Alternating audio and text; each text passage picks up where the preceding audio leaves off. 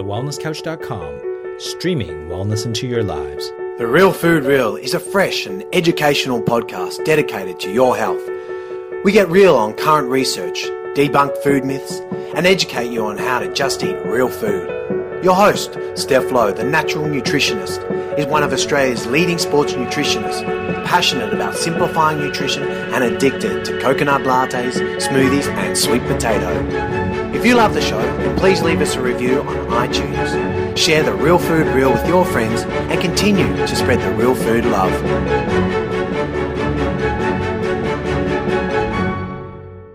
Hi team, and welcome back to another episode of The Real Food Real. Today on the show I am joined by Dr. Satchin Panda, and we are going to discuss time-restricted feeding and the effects on muscle mass, cardiovascular health and metabolic health. Hi Dr. Panda, and welcome to the show. Hi. It's great to have you on the show. I'd love for you to set the scene for us because it's your first time with us. Can you tell us a little bit about your story? Yeah, so I am working on circadian rhythm, or 24-hour rhythms that we experience on a daily basis for the last 21 years, first as a graduate student and then as a faculty at Salk Institute. And my work has to understand how these clocks work in different parts of our body or brain, and how light or food affects these clocks, and then what do the clocks do for our physiology, metabolism, and behavior. Fascinating. So then I know you said earlier that you've sort of had this process of what you've actually looked at specifically. So tell us where you started in terms of that specific research and what you're looking at sort of more currently these days. Yeah, so I was always curious about this timing in biology, because if you think carefully, we all evolved on this rotating planet with the predictable daily changes in light and darkness. And with that, day and night, there are also changes in the environment and food availability, etc. So as a result, our genome is programmed or hardwired to go through very highly choreographed daily rhythms. Almost more than half of our genome genes turn on or turn off every day. So this harmonious coexistence of our genomic rhythm with the 24-hour rhythm of our planet actually optimized our fitness, metabolism, cognitive function. But over the last 150 years, what has happened is we live in a modern world with electric light that extends our natural day, where we can stay awake or go to bed whenever we want. We can eat whenever we want. So our genomic rhythms are not optimized to live in such a random lifestyle. But at the same time, we cannot just switch off all the lights at sunset and go back to darkness. So this is where I got really curious about the science of circadian rhythm to understand how our circadian system, or this timing system, responds to environmental cue, for example, light, eating time, when we are active or exercise, sleep, etc. So that this understanding will help us optimize our lifestyle to live a very long, healthy life in our own man-made world and stay at peak performance throughout our life. Yeah, that's really interesting. I love the term genomic rhythms, and I think that's definitely something that we've lost sight of in modern day. As you say, we're exposed to light and technology, and we are negatively influencing our circadian rhythm. Is this something that you're finding there's increasing awareness of in recent years?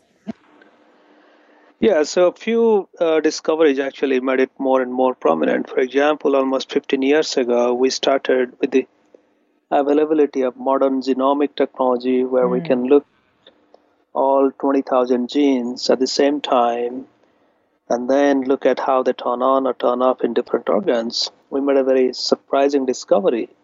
That is, more than half of our genome have a very predictable rhythm in when they turn on and off. Now imagine that you are in downtown you're driving through downtown, there are all these traffic lights. They have to turn yellow, green, and red in a specific sequence so that traffic will flow smoothly.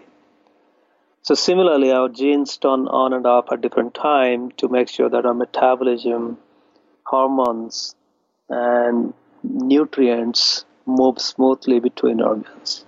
So now you can imagine that you're going through the same traffic and the lights are either random or all that turn on are green, yellow, or red. And that will create chaos. And that's exactly what happens in our modern life. So when we have this random lifestyle, a genome gets confused and half of the genes stay on, half stay off, or half they're confused, they just stay in the middle. And that disrupts our metabolism and physiology over a long period of time. Yeah, I love that analogy, and I think that's going to have, the penny drop for a lot of people because we are guilty of not supporting our circadian rhythm. So just on this subtopic, what do we need to do to make sure that we're supporting the genomic rhythms? Yeah, so there are two subsequent discoveries that we made that helped us understand what are the simple things we can do. Just imagine if here we're talking about 20,000 genes or 10,000 genes going on and off at different times. It's like a huge orchestra, and it's really mind-boggling, and we all almost feel like we have no control over it. But then there are two major discoveries that we made. Almost 15 years ago, we found a light receptor or light sensor that's hidden in our eye that we don't need to read newspaper or find our way. But what this light sensor does, how much blue light we have around us, and then tells our brain that this is daytime, and so it tells all the brain genes to turn on when they're supposed to be turned on and off during this 24-hour day-night cycle. And that was really exciting because that told us clearly that if we can just tweak this blue light, how much light we have around us, and crank it up or crank it down, we can essentially regulate when we go to sleep, or we can have some handle on our sleep. But then at the same time, after a few years later, we realized that there are clocks in our gut, clocks in our brain, clocks in our muscle, heart, and everywhere. And those clocks don't really care too much about when we get light. What they care about is when we eat. So for example, in the morning with the first bite of breakfast, that signal synchronizes all of our clock and tells this is morning and go start your daily rhythm now. And that's where the clocks get synchronized, they synchronize with the environment, and they start the whole daily orchestra. So now if we think of, how much of this clock is influenced by food, and it's actually outside a little part of the brain, almost the entire body clocks are influenced by food. So that's when we figured out that, now let's take this finding and ask what we can do with this, because this is a very powerful method. You take any medication, you are essentially tweaking with 5 or 10 genes and few things here and there. And now with food, we are essentially using this as a master conductor of this genomic orchestra that's going on. And we can tweak, we can turn on and off a lot of different genes to optimize our health, almost like a couple of thousand genes only in liver, maybe 1,000 genes in our gut, and another 1,000 in heart. So this is like finding kryptonite almost. Yeah, absolutely. Because this very simple act of when we eat in the morning, if that can synchronize our body clock, then that's a huge thing. But at the same time, if we now flip the coin and ask, if we eat randomly throughout day and night, in the middle of the night we wake up and then take a bite of ice cream or a pizza, then what happens? Then the body gets confused because most of these clocks, they think that it's middle of the night and we should be sleeping now. And that bite in the middle of the night wakes them up, and the body gets confused whether it's morning or late night. And as a result, what happens is down the whole clock system and says, let's not pay attention to food. Food can come at any random time. So let's keep the shop open. So just imagine now, in your home, if you want to optimize your energy bill, and if you have to have a good, healthy life, then you don't want to keep your dishwasher on, your washing machine on, and all the lights on.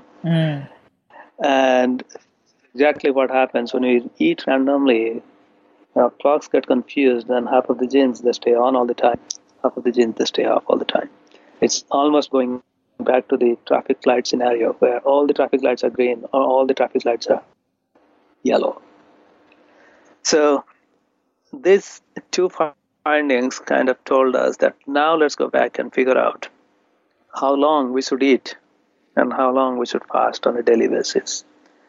And does it have anything to do with what type of food we eat?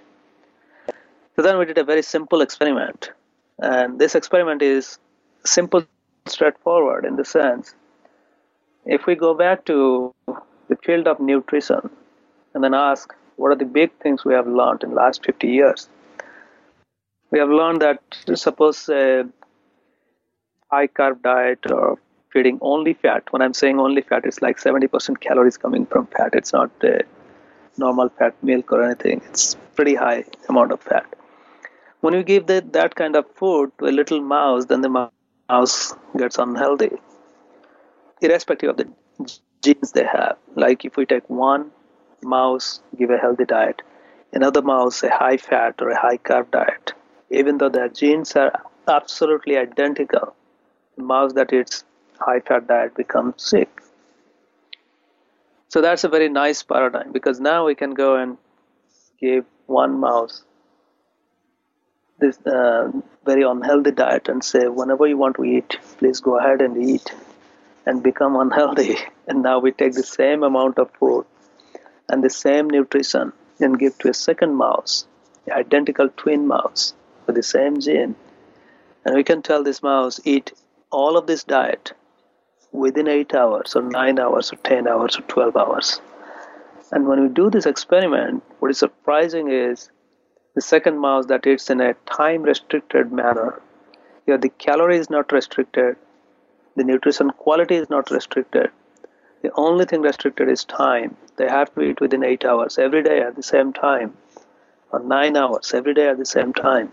If we do that, then this time-restricted fed mice were profoundly protected from obesity, diabetes, cardiovascular disease, etc.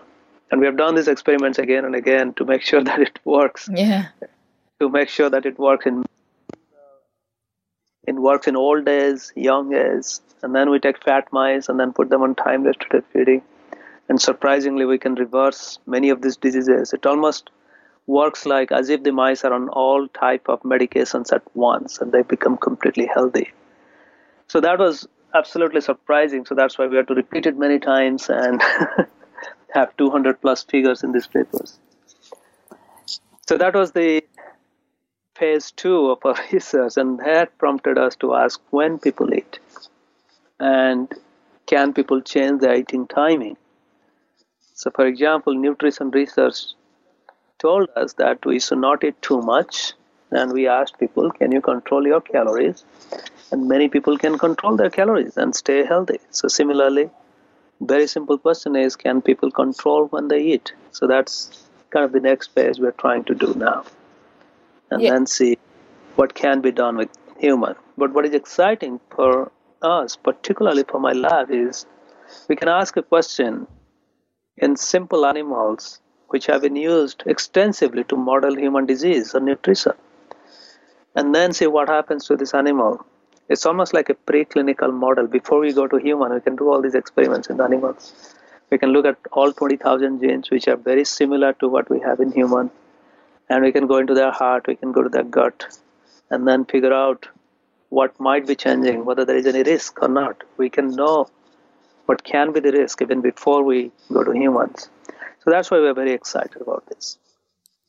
Yeah, it's absolutely fascinating research. I'm an identical twin myself, so I always love hearing the genetic, variable being constant so we can look at the environmental impact. And I think, a lot of people are going to be quite surprised about the finding, because we've all been brought up to learn about calories, especially over the last 5 decades, and very much over the last 5 years, it's all been about food quality. But what you're saying is that essentially neither matters if you just time restrictive eat. So have you found specific details? I know, I'd like to talk about the connection between the circadian rhythm and time restrictive eating, because there's a big, health benefit from having a circadian rhythm fast. Am I right? Yeah, so to make little correction, means we're not saying that calorie or nutrition quality don't matter. I'm not saying that either. When and how much I think they do matter. But this can be another powerful approach to our nutrition. The reason is this, because for many of us, we actually don't have control over what kind of nutrition or how much we'll get in a day. A lot of us, we work in the office or at workplace, we may not have access to good nutrition. At the same time, when we come home, we may be busy. We want to get something quick and then microwave it and eat. And when we cannot control our nutrition quality, then maybe timing can be our first step, the first layer of discipline about nutrition. Absolutely. Yeah. And much easier to control. I agree. So then if we go sort of back towards the research in terms of the circadian rhythm, what's been your findings there in terms of the circadian rhythm or the 13-hour fast? Yeah, so we have done a series of experiments in mice, and also sometimes we go back to little fruit flies, because the circadian rhythms genes were initially identified in fruit flies. There are many physiology of fruit flies that are similar to humans, although it's very hard to imagine, but a lot of the genes that work in, for example, in human heart or human muscle or human brain are all conserved in fruit flies. So I'll give you a few examples from my flies and then what we have seen in humans. So going back to mice, when we do these time-restricted feeding experiments, we give mice access to food for somewhere between 8 to 12 hours. Mm-hmm. And when these mice eat for 8 to 12 hours, they eat as much as mice that have random access to food they eat. And they're always protected from weight gain. So that's the first thing that comes into mind. But these experiments were done in food that was already rich with fat and carb. So on high fat, high carb diet that causes obesity, time restricted feeding can prevent obesity, prevent increase in cholesterol, prevent increase in blood sugar, etc. If we do the experiment in mice that are eating healthy, balanced diet, then we don't see much change in body weight. They're healthy to begin with, so you cannot make them super healthy. But what is interesting is these mice more muscle mass and less fat mass. So the body weight remains the same, but they increase their muscle mass slightly. Right. And as mice age, and just like us, they also get a little bit compromised liver function. So for example, even a healthy athlete in his 50s will always complain of a little bit of health problem that relates to liver or gut. And what we see, this time-restricted fed mice which are having access to healthy diet, they don't have any of those signs. For example, mice get a little bit of liver problem on healthy diet when they become old, and the TRF mice don't get that. Right. So that's with healthy diet and fat diet and high fructose, high sucrose, all these kind of diets.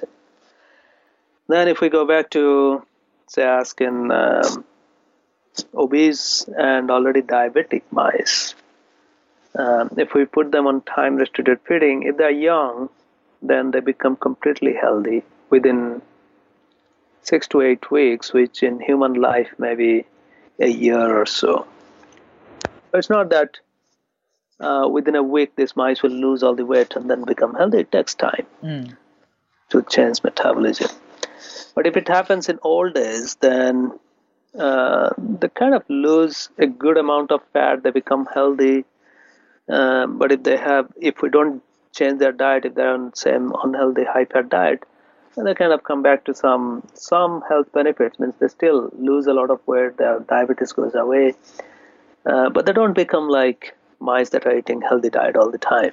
So they're slightly, I would say, they are slightly overweight healthy mice or obese healthy mice.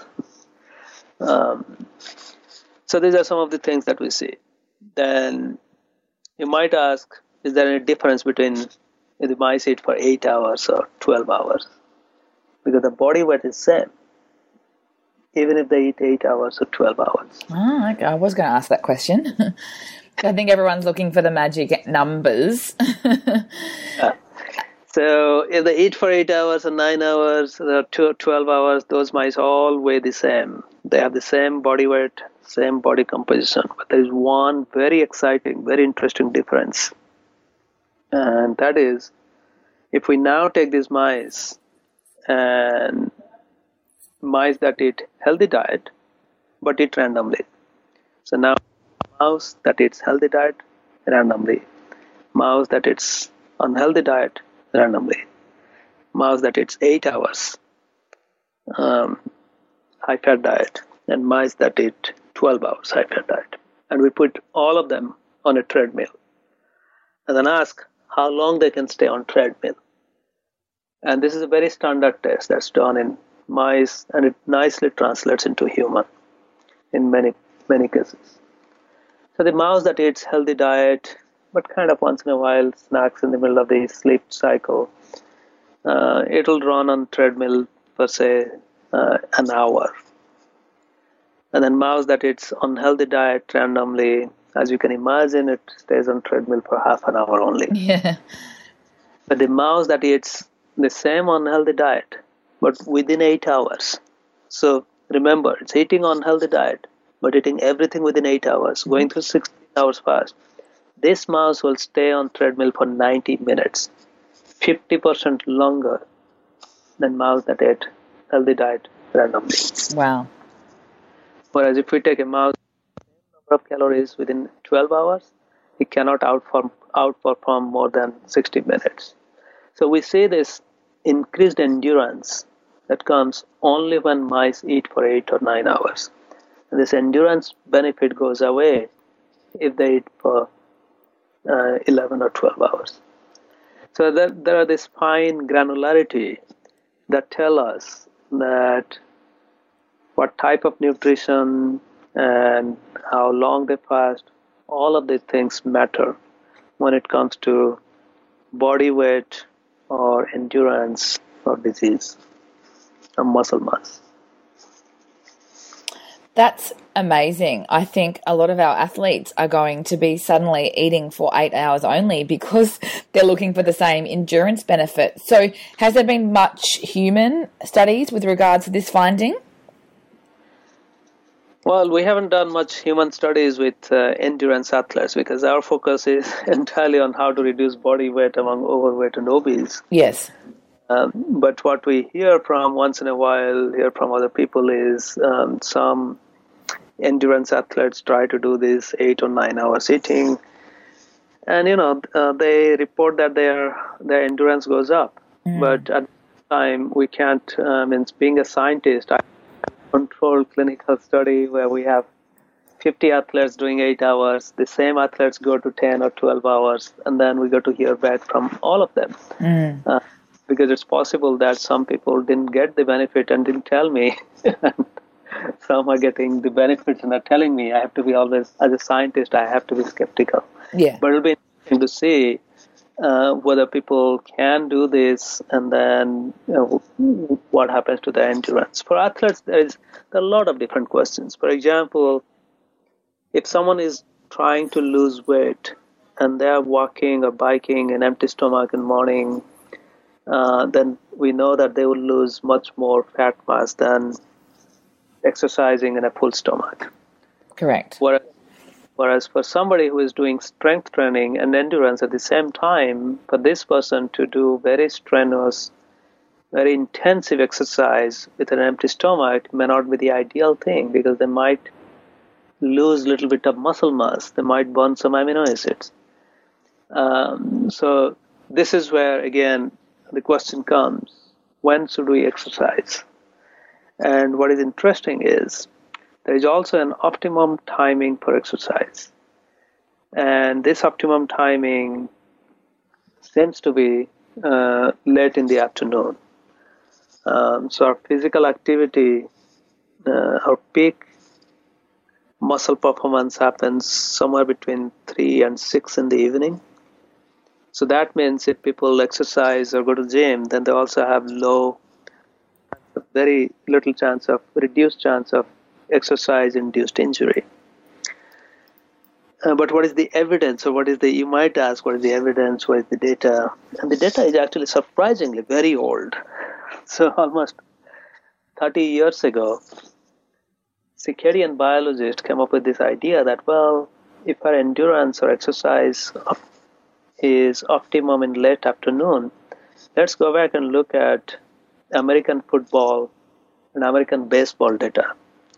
So in the US, when West Coast team flies to East Coast and plays Monday Night Football, so Monday Night Football can continue till 9 or 10 in the evening in East Coast, but these guys just flew from West Coast. So they're actually in their peak performance time. Yeah. If you look at 25 years of NBA and NFL record, then you'll always find they found statistically significant difference that the West Coast team has a much higher chance of winning against the home team if they flew on Sunday and played Monday night. And that was really mind-boggling, because it's not only one league, it's not only NFL, it happens in NBA, and so in almost every sports they see it. So that is a good, very unbiased data showing that our exercise fitness or physical fitness peaks late in the afternoon. And maybe that's the best time to exercise. Yeah, fascinating. So lots of really good findings there. So obviously the eating window of either or between 8 and 12 hours has, many amazing health benefits, whereas it seems that the 16-hour fast or the eating for 8 hours is more beneficial for increased endurance. So I love that, and I look forward to seeing more human studies in the near future. So I'd love to hear from you next about, we've touched on it briefly, but you obviously do look at, more obese or unhealthy people. So what have you noticed with regards to risk factors for cardiovascular disease when it comes to time-restrictive eating? So there are some very large epidemiological studies done for cardiovascular disease, and this is even before we knew anything about time-restricted feeding. So among the health professionals, there are long-term studies that are going on in the US where they track thousands of health professionals over several years and then collect very basic data. For example, how much they sleep, when they go to sleep, what time they eat their breakfast, etc. And in those studies, even after controlling for diet, physical activity, and many other parameters, surprisingly, they found that people who eat randomly have a much higher incidence of cardiovascular diseases.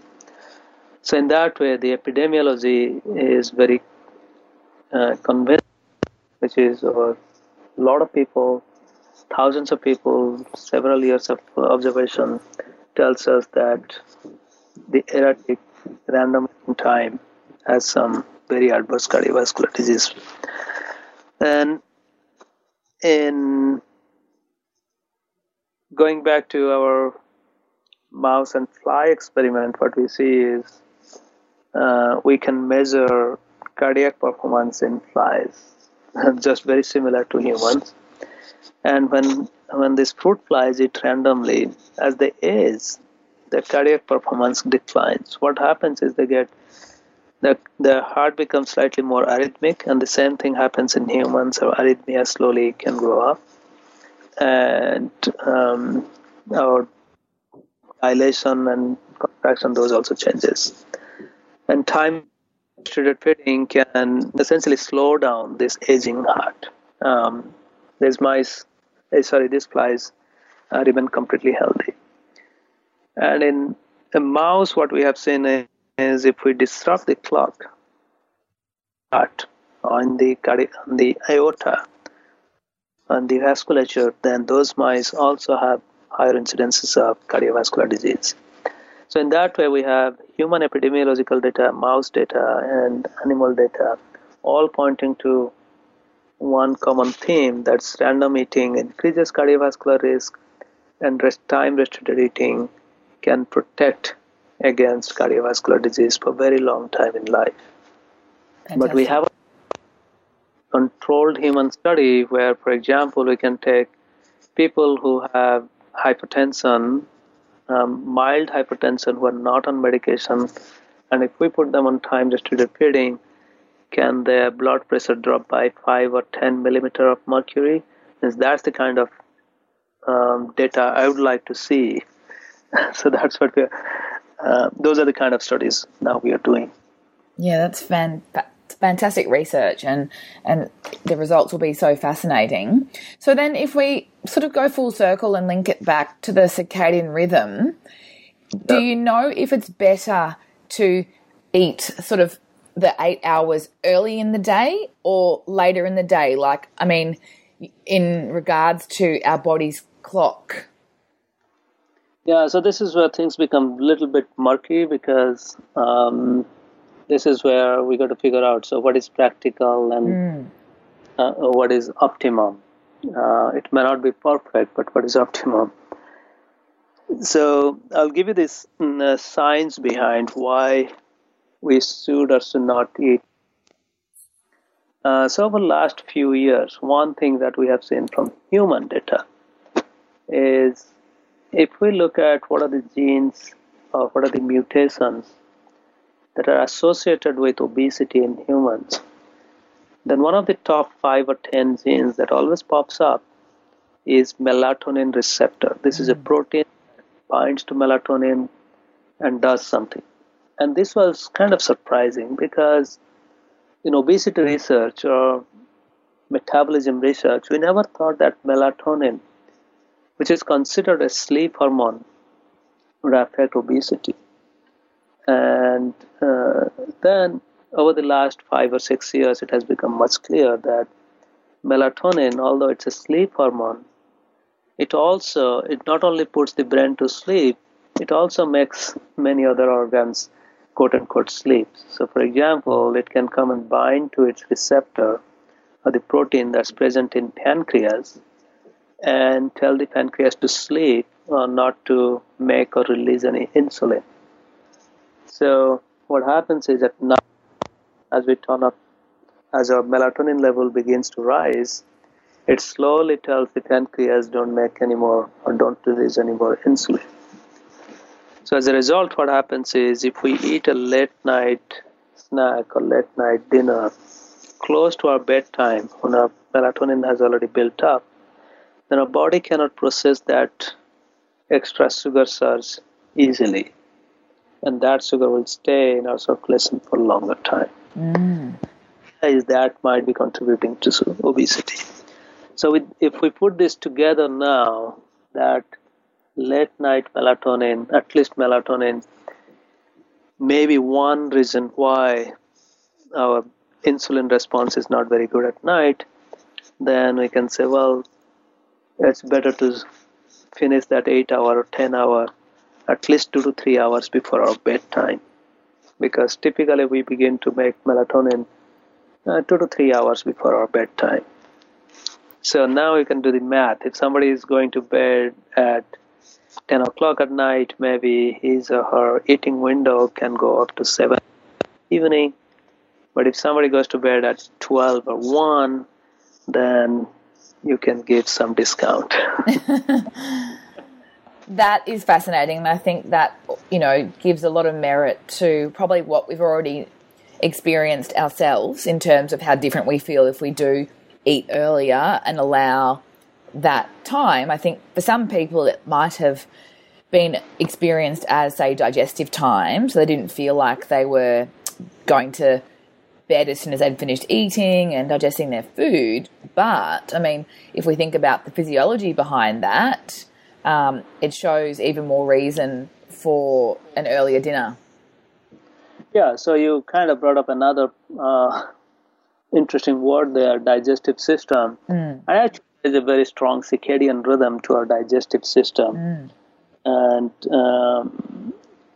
if you imagine, we are eating a lot of different kinds of food that are going through this gut, and then the gut is digesting all that with all these acids and enzymes digesting food. It must be also getting injured during this process. Maybe the gut lining needs to be repaired. And that actually exactly what happens in the middle of the night. Our gut repairs itself by laying a new layer of gut epithelium, or not a new layer, but actually repairing a few cells and patching the gut by cells. So now imagine if the gut lining is like a highway and it's getting repaired at night, you cannot have traffic flowing when you want to repair the road. So that's also another reason not to eat late into the night, because that's when the gut repairs itself. Yeah, fascinating. I think that's a really good analogy as well, because we have to think about what our body's doing during that time. It's our rest and repair time. So it makes a lot of sense. I mean, it's pretty obvious that late night eating isn't good for us, but I think, the science can be quite powerful and can maybe, feed the compliance, pardon the pun, to people that are struggling to make that behavioral change. Yeah, that's exactly right. And here is also another case where learning a little bit very basic things about how our physiology works or how our body works becomes very powerful for people to convince themselves to adopt one behavior or not. Yeah. Or other. Yeah, I completely agree. But like you said earlier about the practical side of things, like I think with fasting, the challenge can be that it may be impractical, or that the logistics make it more challenging. So, if you're going to bed at 9 o'clock, not all of us have the ability to eat at 6 p.m. Yeah. So that can be quite challenging. So this is where the another part of physiology also comes into play. For example, we know that after we eat anything with some carbohydrate, for example, our insulin levels begin to rise, our blood sugar level begins to rise, and then within 1.5 to 3 hours, again, all these levels come back to normal. So we know insulin is a anabolic hormone. So that means when we eat, our body goes from, if it was burning fat, it goes to storing fat mode. So insulin can signal to turn on fat synthesis, so we make fat. We are not actually burning fat right after we eat. Correct. So then what happens now, you imagine if somebody is eating, suppose say somebody cannot control and has to eat at 6 p.m. or 7 p.m. late at night, and then in the morning also has to start from home around 6 or 6:30 and needs to have breakfast, then it's very difficult to eat everything within 8 or 10 hours. Yeah. But here's something that the person can do, at least stay in the insulin mode for only in the morning and evening, maybe one more time in the middle of the day.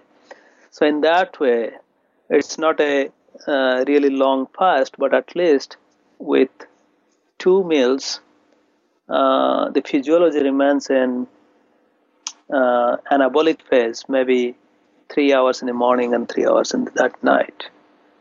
And with 3 meals, maybe it's 9 hours of anabolic physiology. a morning breakfast and midday lunch and evening dinner. But if the person continues to eat in every 2 to 3 hours, then that defeats the purpose. So at least, what I think is, if some people cannot eat everything within 8 to 9 hours or 10 hours, then at least they should try not to snack in between.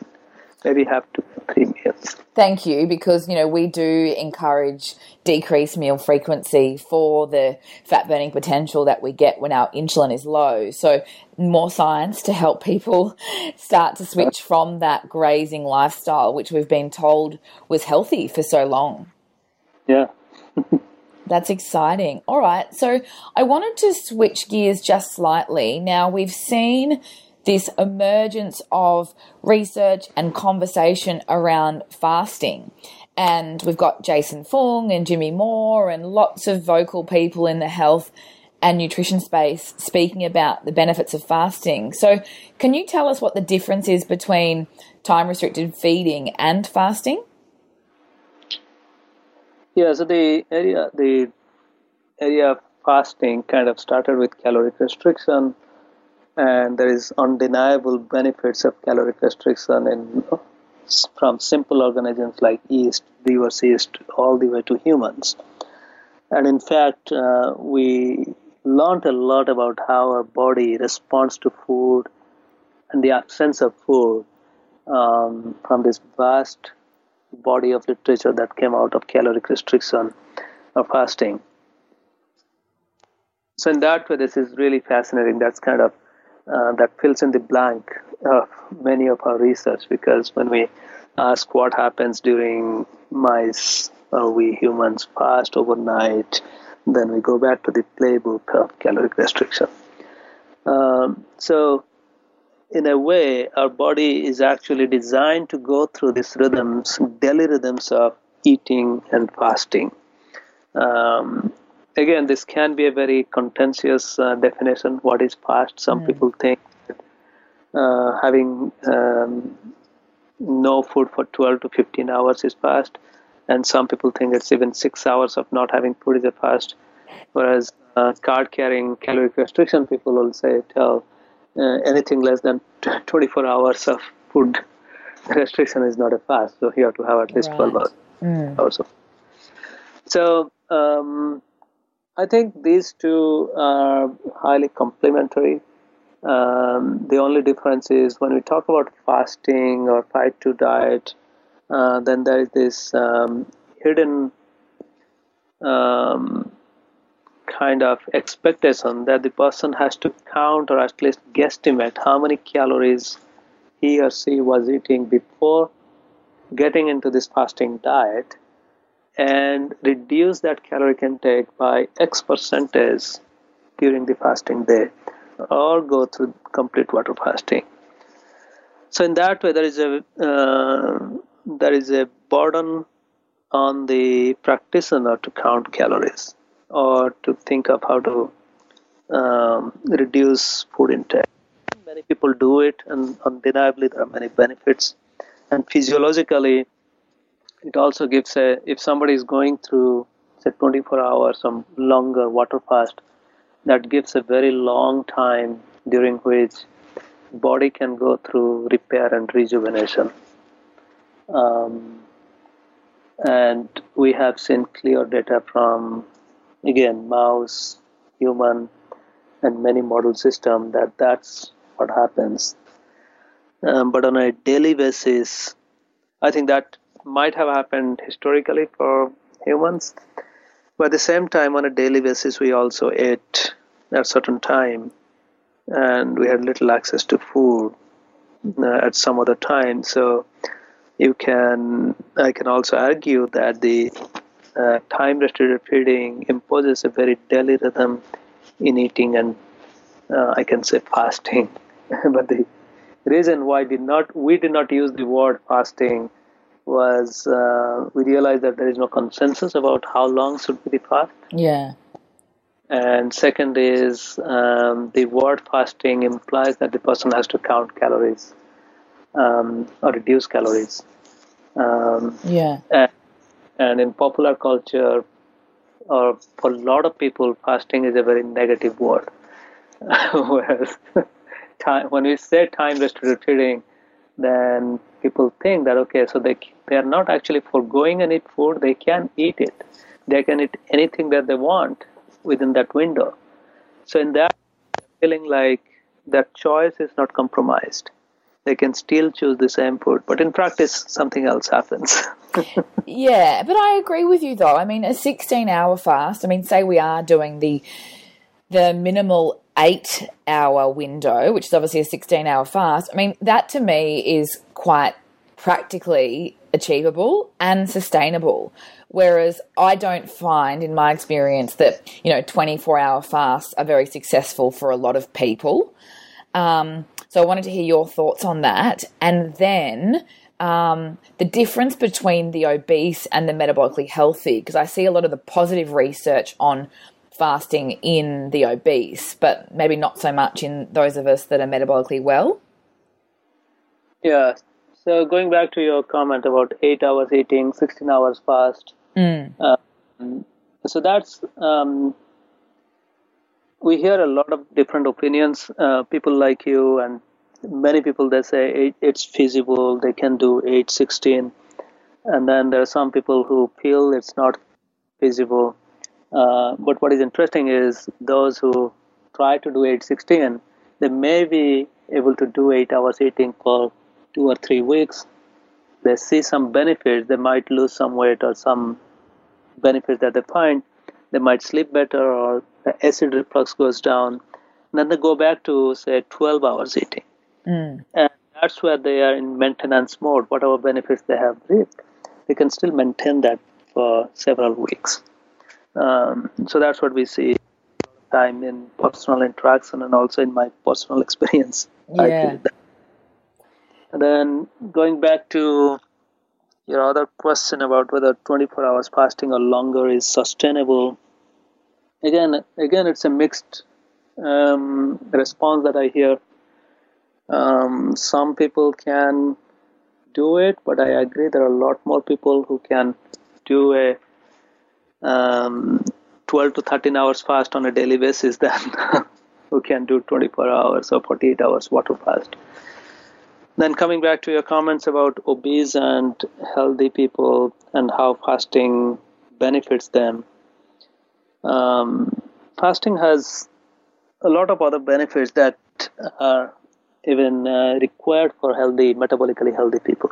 For example, autophagy, which is cell repairs itself by essentially eating up damaged mitochondria, damaged organelle.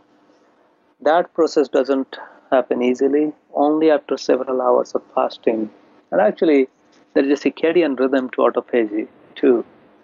And in this 8 hours eating or 10 hours eating and rest fasting, that also triggers autophagy on a daily basis. And the 24 hours fast or longer fast actually turns it on even further. Yeah. And that there is a much better auto repair process that happens. And a similar thing, for example, if you go back to the gut and think if you got 3 or 4 days of no traffic, then of course they can repair the highway much better than if they had only access to repairing the highway every night for 12 hours. So we also see at least some of the data that are coming out of Walter Longo's lab showing that when mice or humans fast for 2 to 3 days on a very low caloric diet for a few days, then rejuvenation or reappearance of new cells from stem cells that happen. Yeah. So there are some benefits there. So I absolutely appreciate that. But I guess my question is, how sustainable is consistent 24-hour fasting? And, when do we get to that point where we're becoming more catabolic and therefore, there starts to be negative implications that might, outweigh the positives? Yeah, so 24 hours fast also has another societal implication, that is, it's very difficult to tell children to do 24 hours fast. We also don't know whether this 24 hour, where is the limit of fasting. For example, when children are in that rapid growth mode, we don't know when the benefits of fasting stops and the bad things of malnutrition or undernutrition will begin. Exactly. So in that way, it's a little bit difficult to practice on children. Whereas time-restricted feeding is something that we can begin to impose on kids, particularly the teenagers who tend to stay awake late into the night. Even if we put them on a 12 hours habit, then it stays as a lifelong habit. Yeah. But this 24 hours fasting in that way has a very different demographic and age group that can do it. Whereas the time-restricted feeding is something that we can even put teenagers on. And then sorry to interrupt you, but go on. Sorry, yeah. Oh, you go ahead. I was just going to say that if we go back to the comparison between the obese and the metabolically healthy, clearly if you're obese and you have more body fat to burn, you can sustain a longer fast. Whereas, am I right that the leaner you are, the less you can sustain because of obviously the fuel source? Yeah, theoretically that's true, but then if we look at the distribution of fuel source or leanness or fat among normal population, a lot of us actually have fuel source to go 2 to 3 days without food. Oh, I agree. But another point that you raised is, do we understand our catabolic and anabolic process to see when gluconeogenesis is a glucose production from amino acids from muscles fasting, and because this is something that we don't want, and when our body completely switches over to ketosis, and those things might be different for different people with different adiposity, people who have high protein mass and high lean mass and less fat mass versus people who have high fat mass and less lean mass. Those physiology need to be worked out. And I think that's the point because, N should equal 1. I see a lot of people, getting their advice from the internet and kind of doing, exactly what another person might be doing, but we've got to think about those individualities. Yeah. So those things are very important. We do see a lot of people who can do 24 hours fast very easily, and then other people who might go hypoglycemic after 18 hours and they are feeling dizziness. And another thing is some people's electrolytes and lymphatic systems are very different. Some might need more electrolytes, etc. And depending on physical activities, some people might get muscle cramp after several hours of fast. So I think the longer the fast is, one has to be careful and should be under medical supervision to make sure that the fasting is optimized. I totally agree, and I'm very glad you said that. My final question was if you had any comments on comparisons between males and females. I mean, this can be certainly with your TRF, but more specifically with fasting. I do see a lot of the research in men, and I wanted to explore how the hormonal differences between men and women may affect the goals, but also that optimal time and window. Yeah, so unfortunately I haven't followed too much of caloric restriction or fasting in males and women, but with respect to animal research, one thing we know for sure is the female animals have two different problems. One is for them it's difficult to put on weight. So even if we put female mice on high fat diet, they actually don't put on too much weight. But if we put postmenopausal female mice on high fat diet, they gain weight very rapidly. and this is highly reproducible. Postmenopausal mouse models will gain weight very rapidly if they have random access to food. But at the same time restricted feeding works beautifully well, very strongly on the same female mouse model. So if they have access to food somewhere between 8 to 10 hours or 11 hours, then they're highly protected from that weight gain. So that's in mouse. But in humans, it's even more interesting. There is a large study done by a son who is a very good friend and colleague in University of California system. So he has gone back and looked at women who eat for 11 hours and then fast overnight for at least 13 hours. And have looked at the health record over several years. And what she finds is women who fast for 13 hours are protected from breast cancer. Wow. And then she took it to the next stage and asked, what happens to women who already have breast cancer and are going through therapy? Fortunately, she is in a big cancer center and they have a very big breast cancer program. So she has access to thousands of breast cancer patients and survivors. And surprisingly and pleasantly, what we found was women who go through 13 hours of fast overnight, they have much better prognosis than women who eat randomly. So those two papers, I think,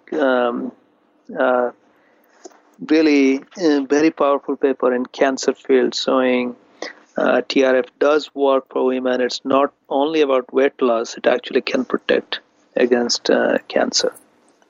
I love that research. I mean, personally, I find the 13-hour fast the most practical for my day and life and, very sustainable. And it's amazing that the research is being done, just obviously outside our, short-term goals, which might be body compositional management, but looking at long-term disease risk prevention. So I'm going to get those research papers, or at least get you to point me in the right direction so I can pop them in the show notes for our listeners. Yeah, sure. I'll send you some of those papers. Amazing. I have thoroughly enjoyed exploring this topic with you today, Dr. Panda. Thank you so much for your time and sharing your knowledge. Have you got any links I can direct our listeners to find out more about yourself? Yeah, so we actually have a study that's going on, and anyone from anywhere in the world can sign up. It's called mycircadianclock.org, and people can go there, learn a little bit about our study. There's also some blog post about circadian rhythm, and if they like, they can sign up and download the app My Circadian Clock and start sharing their lifestyle so that we can incorporate that into our research. Oh, I love that. Yeah. I'm going to sign up straight away. I've been using the fasting tracker. Let me just think of the name, Zero. And I've been sharing that with my clients, but I'll definitely direct our listeners to mycircadianclock.org. So thank you for sharing that. Thank you. Absolutely. Thank you again for your time, and I look forward to speaking to you again very soon. Thank you. This has been a production of TheWellnessCouch.com. Check us out on Facebook and join in the conversation on Facebook.com/TheWellnessCouch. Subscribe to each show on iTunes and check us out on Twitter. The Wellness Couch, streaming wellness into your lives. Whilst the Wellness Couch presenter endeavor to provide accurate and helpful information to their listeners, these podcasts cannot take into account individual circumstances and are not intended to be a substitute for health and medical advice from a qualified health professional. You should always seek the advice of a qualified health professional before acting on any of the information provided by any of the Wellness Couch podcasts.